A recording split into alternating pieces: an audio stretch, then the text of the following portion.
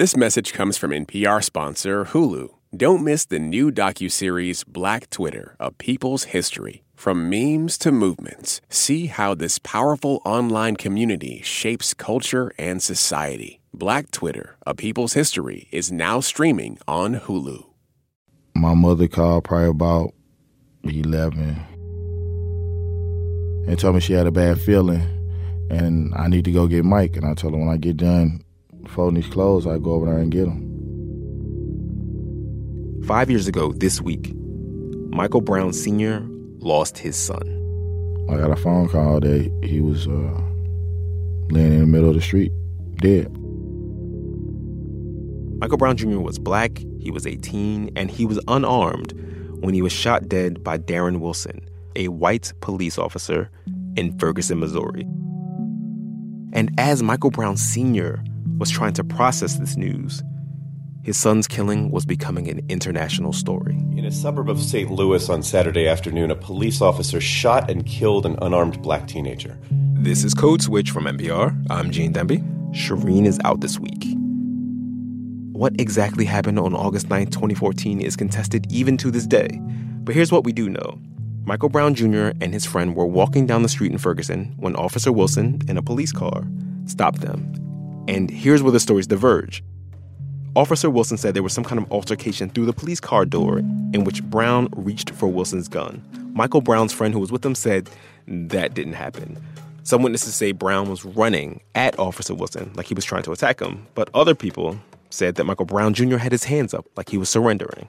But tensions between the residents in this mostly black city and its mostly white police department had been simmering for a long time. So when Michael Brown Jr. was killed and his body lay for the better part of a sweltering August afternoon, surrounded by police and police tape, those frustrations boiled over. Last night, violence erupted again after the police released the name of the officer along with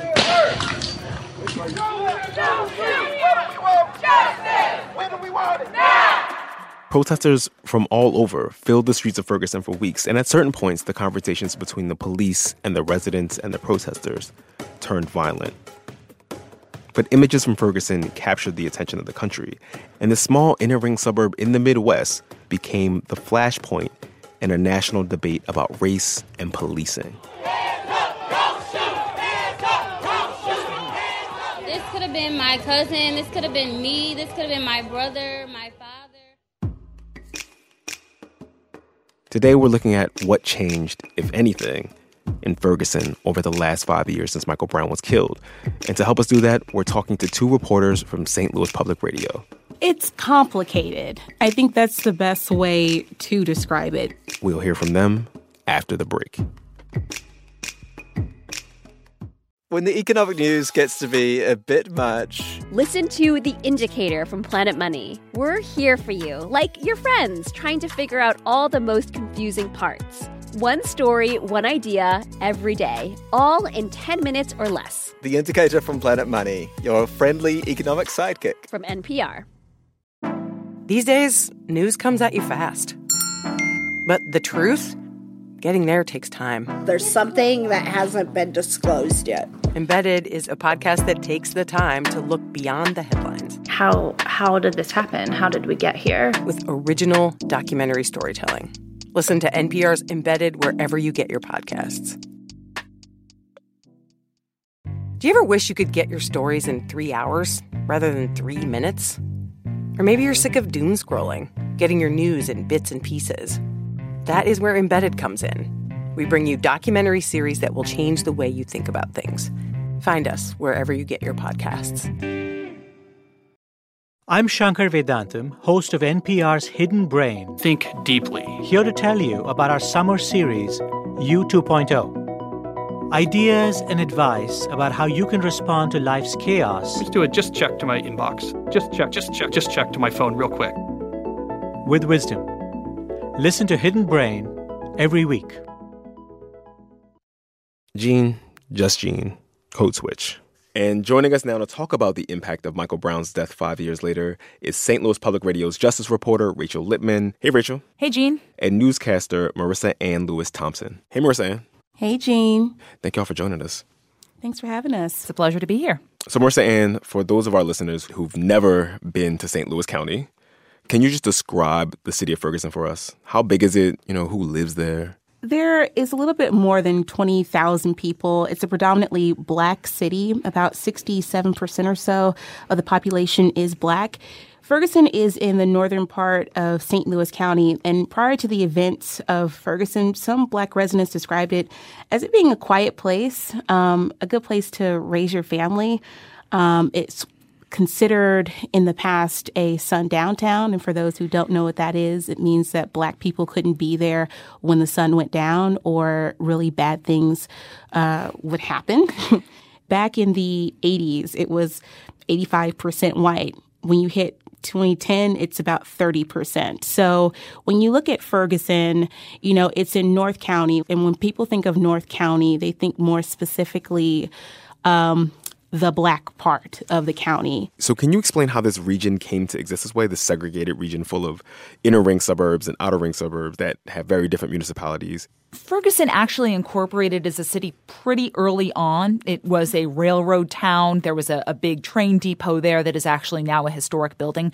A lot of these other suburbs, though, incorporated because they wanted power. They wanted the ability to control zoning, to control who was able to move in there, to control what their cities looked like. And for a lot of those cities at first, it was probably they wanted to keep their cities white. They wanted to keep their cities looking the way that they had for decades and decades and decades. So Michael Brown's death brought a lot of attention to the specific relationship between the mostly Black residents on the Black side of town in Ferguson and the mostly white police force. So what does that relationship look like today? It's complicated. I think that's the best way to describe it. Oh, no, I don't trust the police at all. I would trust the stranger on the street before I trust the police. Mac Walker is a resident of Ferguson, and I remember when I spoke with him, that's what it is. There is no trust in the police, no matter where he is in his life. I have seen the police, watch. Numerous of people just died without helping. I've seen the police let somebody die. They threw a cup of ice in the air, and somebody shot that guy because the ice landed on his car. And the police will watch that boy die in the alley, because I watched him die in the alley. For 30 minutes, no ambulance come, nothing. So I would never trust the police, because at any given time, that Black guy could be me. And I think if you look at recently the Attorney General's office here in Missouri, Blacks are still getting disproportionately pulled over compared to whites. So why would you trust the police when you're seeing that? And usually the contraband numbers, it's when whites are pulled over, they have contraband in their car more often than Black people do. So you see that. That hasn't changed in the least bit. Why would you trust the police? And of course, so much of this contact that people are having, that the public is having with police is not contact that they're consenting to, right? I mean, we learned in the aftermath of the shooting just the extent to which that the fines collected during these police stops and associated court fees were the second largest revenue stream for the city of Ferguson. So the police in the town actually had an economic incentive to stop drivers, as we said, who were overwhelmingly and disproportionately Black. So after Michael Brown was killed, and there was this new focus on the Ferguson Police Department, the city entered into a federal consent decree with the Obama administration, meaning the federal government would monitor the police there and require that the police there were not abusing people's civil rights. So first of all, what did the consent decree ask of the Ferguson Police Department? And what happened with that? Where does that stand today? So this is a major lift for the Ferguson Police Department and for its municipal courts. It had to revamp all of its police policies around use of force, traffic stops, community policing, had to work to get the residents involved with oversight of the department through what's known as the Neighborhood Policing Steering Committee. There's a civilian review board. There's neighborhood associations that they had to get involved. And the consent decree even says that the city, quote, desires to focus its attention and resources on implementing a better community-oriented policing model and to become an exemplar of modern community-oriented policing for the entire region and for other cities of similar size, of about 20,000 people. These really lofty goals. Okay. The municipal court side, it had to do some restructuring of staffing. It removed the court from under the oversight of the finance director, so it's not directly connected to the city's budget. They had to provide information about your rights in court and stop prosecuting a lot of these really, really, really old municipal court cases. And remember, municipal court is not something like the most serious crime you're probably going to get in there is a DUI, DWI. This isn't, rape, murder, serious assault, robbery. This is trespassing, stealing under 500, graffiti, dogs running loose, etc. And so these were the things that were suggested in the consent decree, or these are the things that were agreed to? The consent decree is mandatory. It's, basically settling a civil rights lawsuit against the city. This is a legal binding document. It's there's an outside monitor checking to see if they're complying with it, but it's a federal judge that says, yes, you are meeting all of these requirements in here, or no, you aren't. And Ferguson signed off on it. So 5 years into this, is Ferguson meeting any of these standards? Well, the consent decree itself is really only about 3 years old. So they entered into it in April 2016, and the first deadlines didn't really hit until July of 2016. It's met some of the hundreds of criteria. They've worked through revamping their policies. Use of force is the first one that's gone through what is a pretty extensive review process, and that's now being rolled out to the rank and file. They have developed a community outreach plan. They are working on the neighborhood policing plan. They've developed a training committee. But there are a lot of areas in which the city is really falling short, and it's on kind of this implementation side of things. For example, they were supposed to have appointed one person to serve as a consent decree monitor, a consent decree coordinator. And that person's job was just to make sure that they were holding up their end of the bargain. Yeah, to be kind of like the high-level person, be like, are you meeting this deadline? Are you meeting this deadline? Basically a coach. Mm-hmm. It was one of the first things they should have done. It hasn't happened yet. They just put out a, request for this person. Hey, come apply for this kind of thing. They don't have a dedicated community outreach coordinator for police department. They haven't put together a recruiting and staffing plan. They haven't really worked to develop neighborhood associations in the big apartment complexes, which includes Canfield, which was where Michael Brown was killed. Activists are taking this as a sign that the city isn't really taking the consent decree seriously. Mm-hmm. So is this policing for profit, though? Is that still a thing in Ferguson? I mean, yes, to the extent that people are still being pulled over and they are still being charged fines and fees. But because of some restrictions placed on all cities, Ferguson and every other municipality in St. Louis County and the state of Missouri, the money coming in isn't as much. It has capped the fines and fees for everything from traffic stops to ordinance violations at 20% of the budget, and it set maximum fines and fees. So the worst impulses have been kind of controlled because there are limits on how much they can bring in. During the unrest in Ferguson, the mayor of Ferguson was a man named James Knowles. Now, today, the mayor of Ferguson is the same man, James Knowles. How did he manage to hold on to his seat? And have there been any political changes in the city's leadership since then? So, yeah, in some ways there have been a lot of political changes. Basically, the entire city council has turned over in 5 years. That police chief is gone. The city manager is gone. The court clerk is gone. The biggest change is on the council. It's really the first time there's been a majority black council representing what is a majority black city. It happened for like a 2 or 3 month period back in 2016. That is in large part due to Fran Griffin. She defeated a white incumbent for a seat in the 3rd Ward. That includes the place where Michael Brown was shot. She also incidentally ran against Brown's mother, Leslie McSpadden. Griffin was out on the streets after Brown was shot. She was a protester in her own community. But she made the transition to politics because she thought Southeast Ferguson, which is where a lot of the black residents live. It's where those big apartment complexes are. She felt that Southeast Ferguson was still being ignored, even after everything that went down in that ward. Like you mentioned, though, the biggest non-change is the fact that James Knowles remains mayor. He avoided a recall election back in 2015 and then got reelected to a 3rd and final term in 2017 by more than 500 votes. And he won over a black member of the city council, Ella Jones. I imagine this is going to sound surprising to a lot of people that the mayor who oversaw this period of policing in Ferguson, who was presiding over the city during this moment of unrest that made international news, that this person managed to hold on to their spot. In a city that's mostly black, that is carrying the burden of a lot of this stuff, why wasn't he easily removed from office? Well, I think the assumption is wrong that all of the African-American community would support an African-American candidate. There were some within kind of a more activist vein who didn't see Ella Jones as really kind of representing them and what they wanted to have happen on the council. But a lot of it also, too, is Ferguson is a transient community. A lot of these people are living in Ferguson because it's where they can find housing. They don't have the time necessarily to go and vote, to get involved, to pay attention to it. And Knowles has been able to survive and turn out the vote, and that's what he was able to do. So what has happened to Darren Wilson, who was the police officer who shot Michael Brown? Nobody really knows.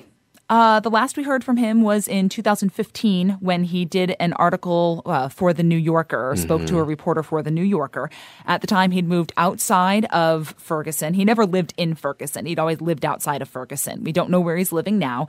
We know that he had married a fellow Ferguson officer, and they have at least one child together. Is that person still on the force? I don't believe so. No, I don't think either of them are still on the force. I know that he is still technically a licensed police officer in the state of Missouri. His license is inactive right now, meaning that he hasn't completed the necessary continuing education that you have to every year by state standards.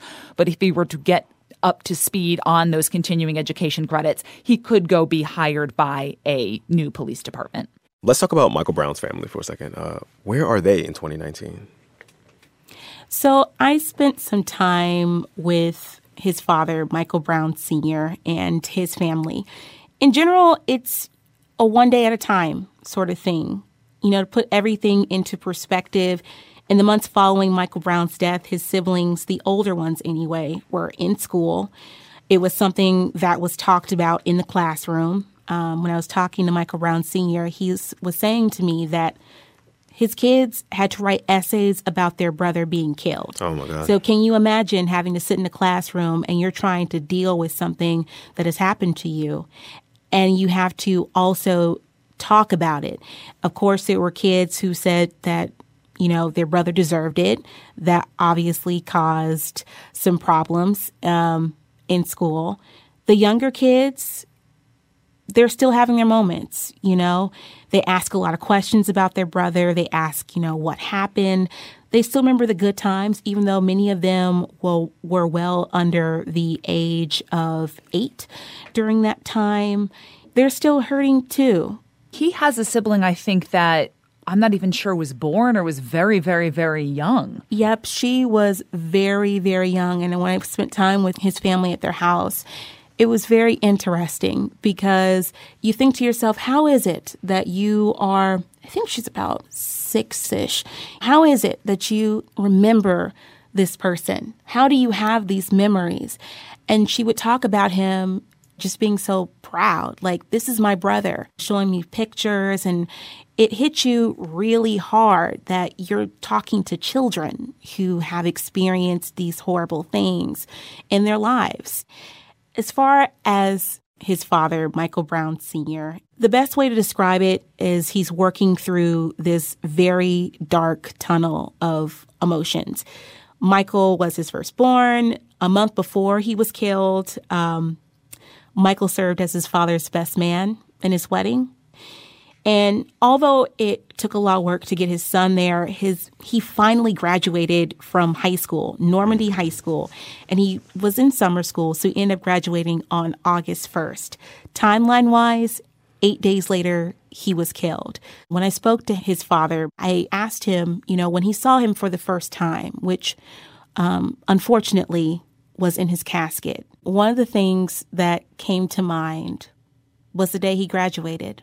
That was a proud day for me, probably than him, you know, because I struggled with school, you know, and he struggled too, but he did it, you know.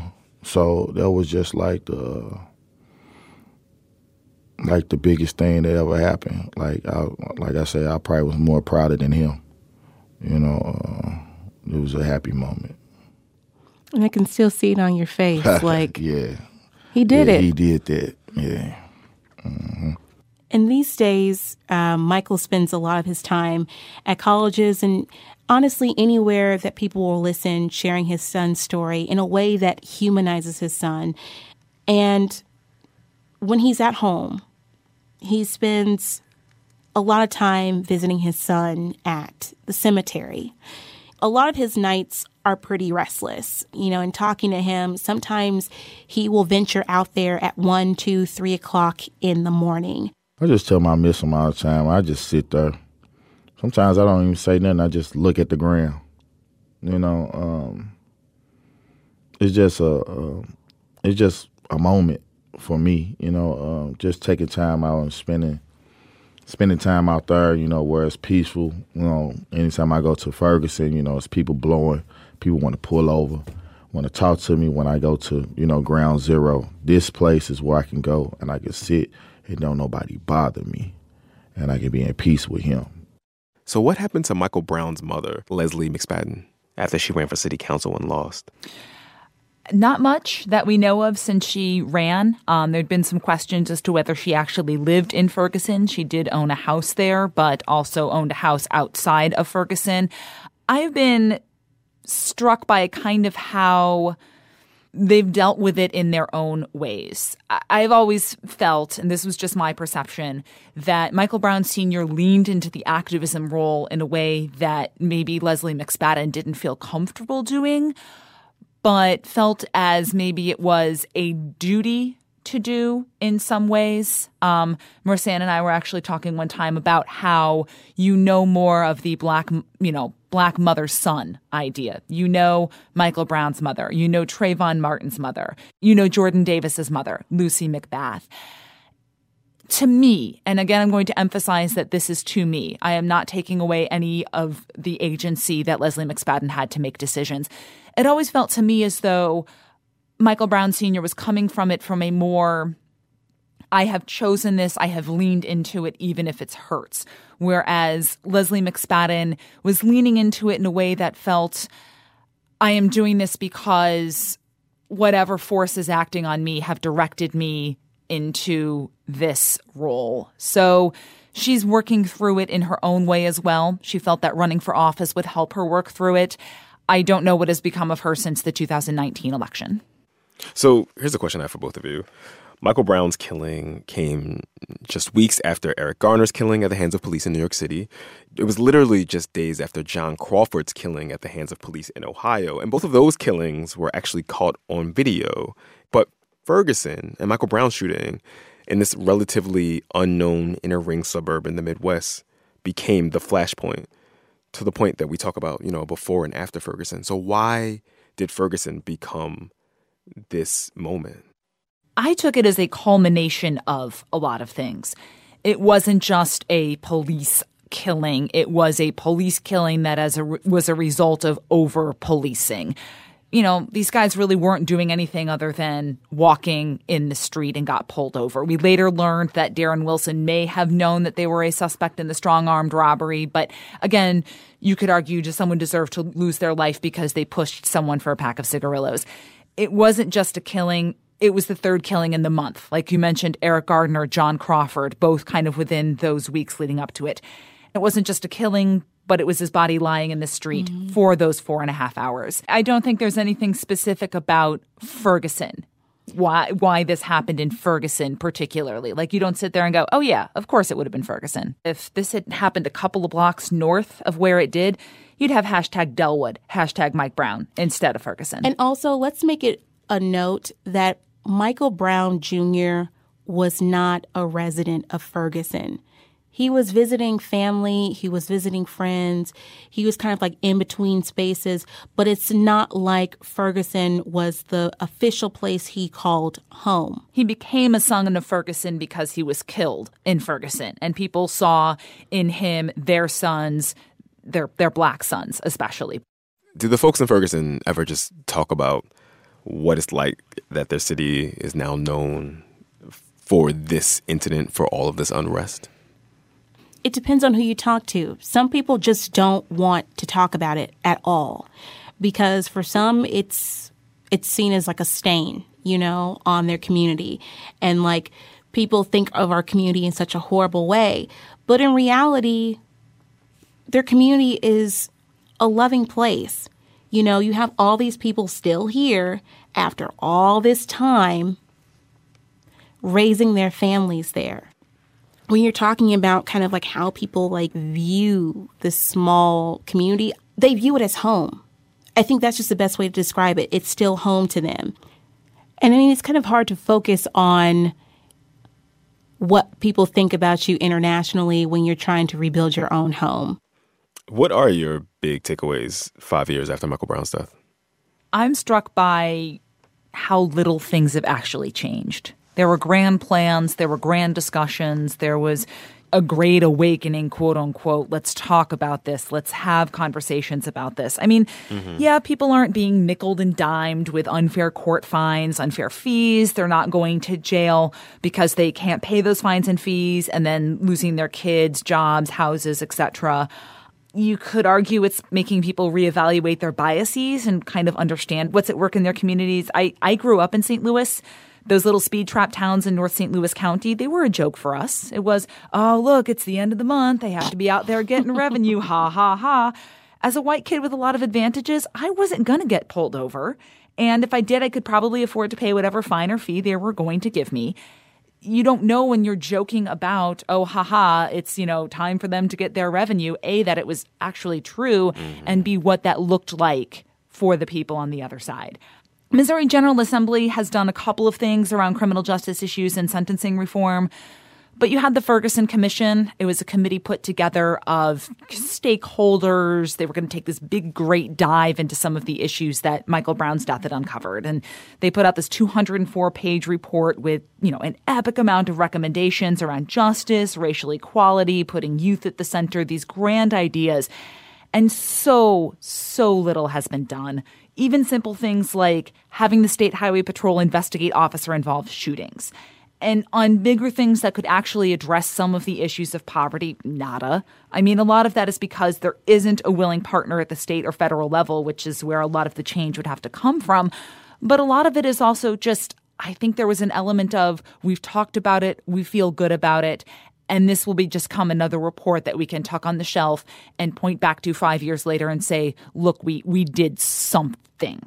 People have been working on this for years, and sadly, after this conversation, they're still going to be working on it because we're nowhere near where people are going to be treated equal. Period. Rachel and Marissa Ann, thank you so much. Thank you, Gene. Thanks for having me. Rachel Lippman is a criminal justice reporter for St. Louis Public Radio, and Marissa Ann Lewis Thompson is the afternoon newscaster for St. Louis Public Radio. All right, y'all, that's our show. If you want to hear an extended interview with Michael Brown Sr., as well as thoughts and reflections from dozens of St. Louisans about what happened 5 years ago and how those events still impact their lives, be sure to check out livingferguson.org from St. Louis Public Radio. You can follow us on Twitter. We're at NPR Code Switch. You can follow me at GEEDEE215. Sign up for our newsletter at npr.org/newsletter/Code Switch. This episode was produced by Kumari Devarajan with help from our intern, Jess Kung. It was edited by Sammy Yenigan.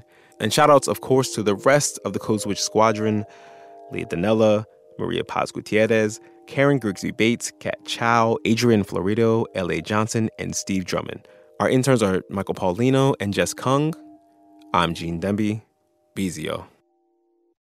The world is complicated, but knowing the past can help us understand it so much better. That's where we come in. I'm Rand Abdel Fattah. I'm Ramtin Arablouei, and we're the hosts of Throughline, NPR's history podcast. Every week, we'll dig into forgotten stories from the moments that shaped our world. Throughline from NPR. Listen and subscribe now. This message comes from NPR sponsor Discover. Get the service you deserve. With 24/7 U.S.-based live customer service from Discover, everyone has the option to talk to a real person anytime, day or night. Limitations apply. See terms at discover.com/creditcard. Okay, close your eyes for a second. Now imagine you're on your dream vacation. No work calls to answer, no text messages to respond to, just your suitcase and an opportunity. The opportunity to just take yourself out of your routine and travel deeper. How to actually take that dream trip. That's on the Life Kit podcast from NPR. Pro-Palestinian protests have popped up on college campuses across the country. But from the eyes of students, what are we missing? From the outside, these protests are painted as really violent when that couldn't be further from the truth. I'm Brittany Luce, host of NPR's It's Been a Minute, and I'm inviting you to hear from student journalists who see what the rest of us cannot. On It's Been a Minute from NPR.